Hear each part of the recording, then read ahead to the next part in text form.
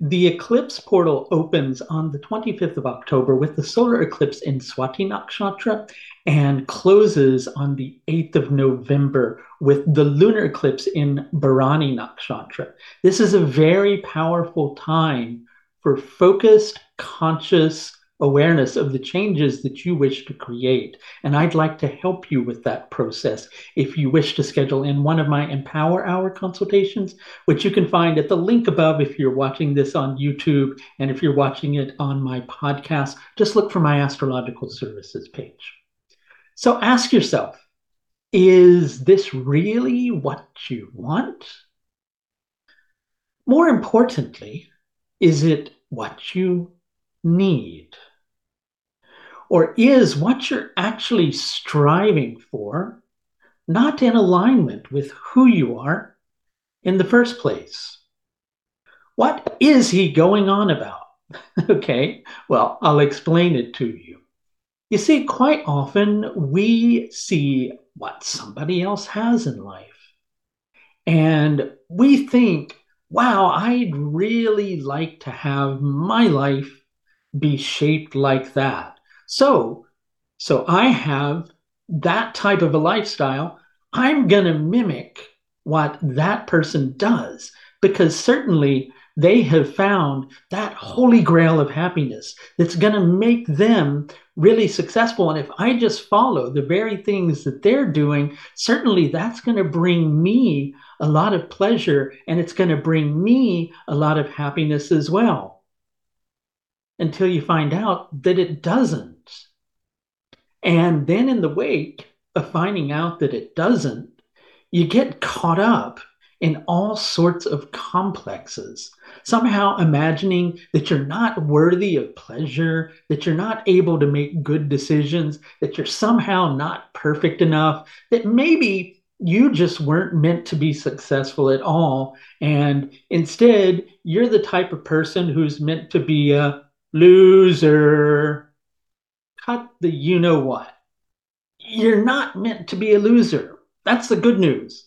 Okay. You're meant to win. You're meant to be successful. But your success cannot be defined on somebody else's terms.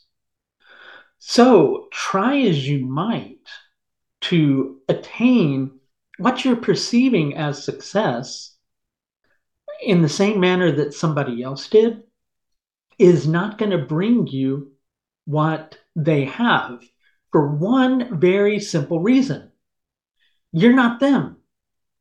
And it seems so easy. Like, we kind of wish that we had this like rule book of life that let us know on page one, you are yourself. To try to be somebody other than who you are isn't going to bring you happiness. So what we've got going on as Venus is transiting through Swati Nakshatra, which takes place from the 22nd of October through to the 2nd of November, and also coincides with the solar eclipse in Swati Nakshatra, which takes place on the 25th, a few days after Venus enters Swati Nakshatra. We've got Venus, the Sun, and later on Mercury, all in a really close connection with each other. And they're closing in on a connection with the South Node, Ketu. And this creates for Venus and Mercury, especially, something known as shame, in addition to feeling agitated as they're leading up to that particular period. So that's the astrological terminology that's really kind of created to impress you. Were you really impressed that I know all these complex astronomical terms? Astrological terms, right? See, you shouldn't be impressed because I confused astronomy with astrology, and that's because, hey, they used to be one and the same, but that's a matter for another video. Let's get back to the matter at hand and talk about what we're talking about with this particular connection, right? So, what ends up happening with this particular alignment is we can find ourselves in a position where the pleasure or the fulfillment that we're trying to create in our lives is out of alignment with who we are.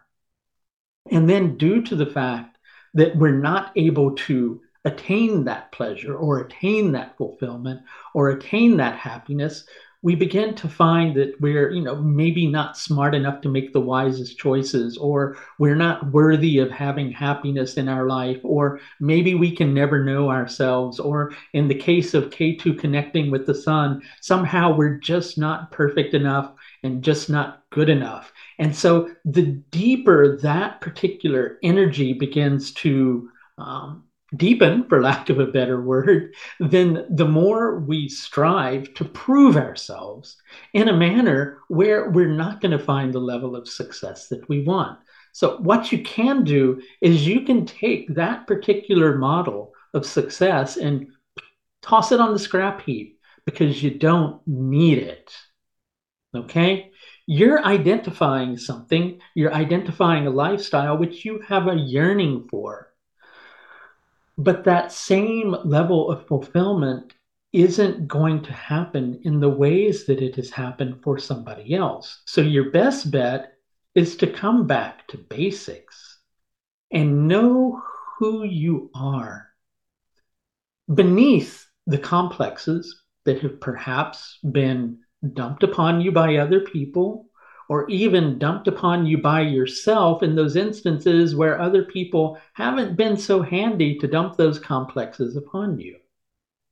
And I know what you're thinking. You're going, that's really hard to do.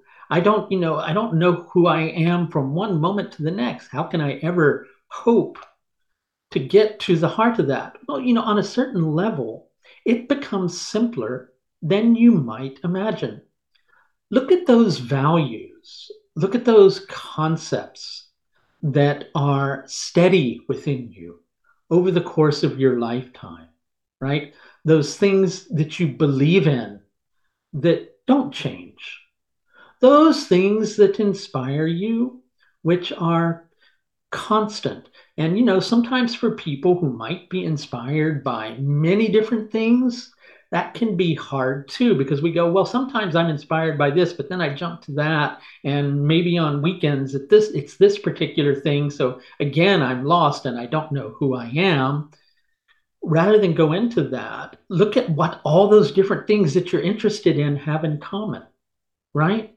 It requires some pausing and soul searching. And, maybe from time to time, switching off the television set and paying attention to who you are rather than hiding from yourself, right? And understanding those basic ethics, values, beliefs beneath the surface that form the foundation of who you are. Once you understand that, it's a matter of aligning with that, staying focused on that, allowing room for growth, but staying focused on those things that you know that you are that are constant. And when opposition hits, because it hits in everybody's life, no matter how successful they might look, holding your ground and seeing it simply as something that's helping you to become more whole. It may be resistance, but it's resistance that's fine tuning you, right? That is how you begin to create success on your own terms. The key to success, it's not always necessarily that, big house. It's not always necessarily that, huge bank account. Sometimes it's about being who you are and being who you are successfully, even in the midst of the most difficult changes that you can go through. The deeper you go into that process, the deeper your own sense of self-worth becomes. And guess what? Something that attracts greater quote unquote net worth into your life is being strong and secure in who you are. Now, does that mean everybody who's strong and secure in who they are is going to be rich or a millionaire? Of course not. But what you find is when you approach external success in that way upon the foundation of internal success, then that's the success that stays. If you're faking it in order to make it in your life, then if you make it externally, guess what? You're likely going to feel like you still have to fake it. And faking it isn't much fun. So get real with you first and foremost and let it come from there. Yes, self worth is a greater foundation for net worth because then when you have the self worth and you have the net worth, guess what? You're really a much happier individual because you have the abundance financially that you need, and you also have the internal wisdom that helps you to sustain that. There's the age old saying that fortune favors the bold. I don't know who said that at first, but it came to me this morning that while fortune may favor the bold, longevity in terms of that fortune is something that favors the wise. And right now, rather than trying to shape the foundation of where you want your life to go in the next several months upon um, a foundation that is somebody else's model of existence, you need to set it up based upon the model of your own existence, on true self knowledge, true self acceptance, so that you can build a life of purpose and passion going forward.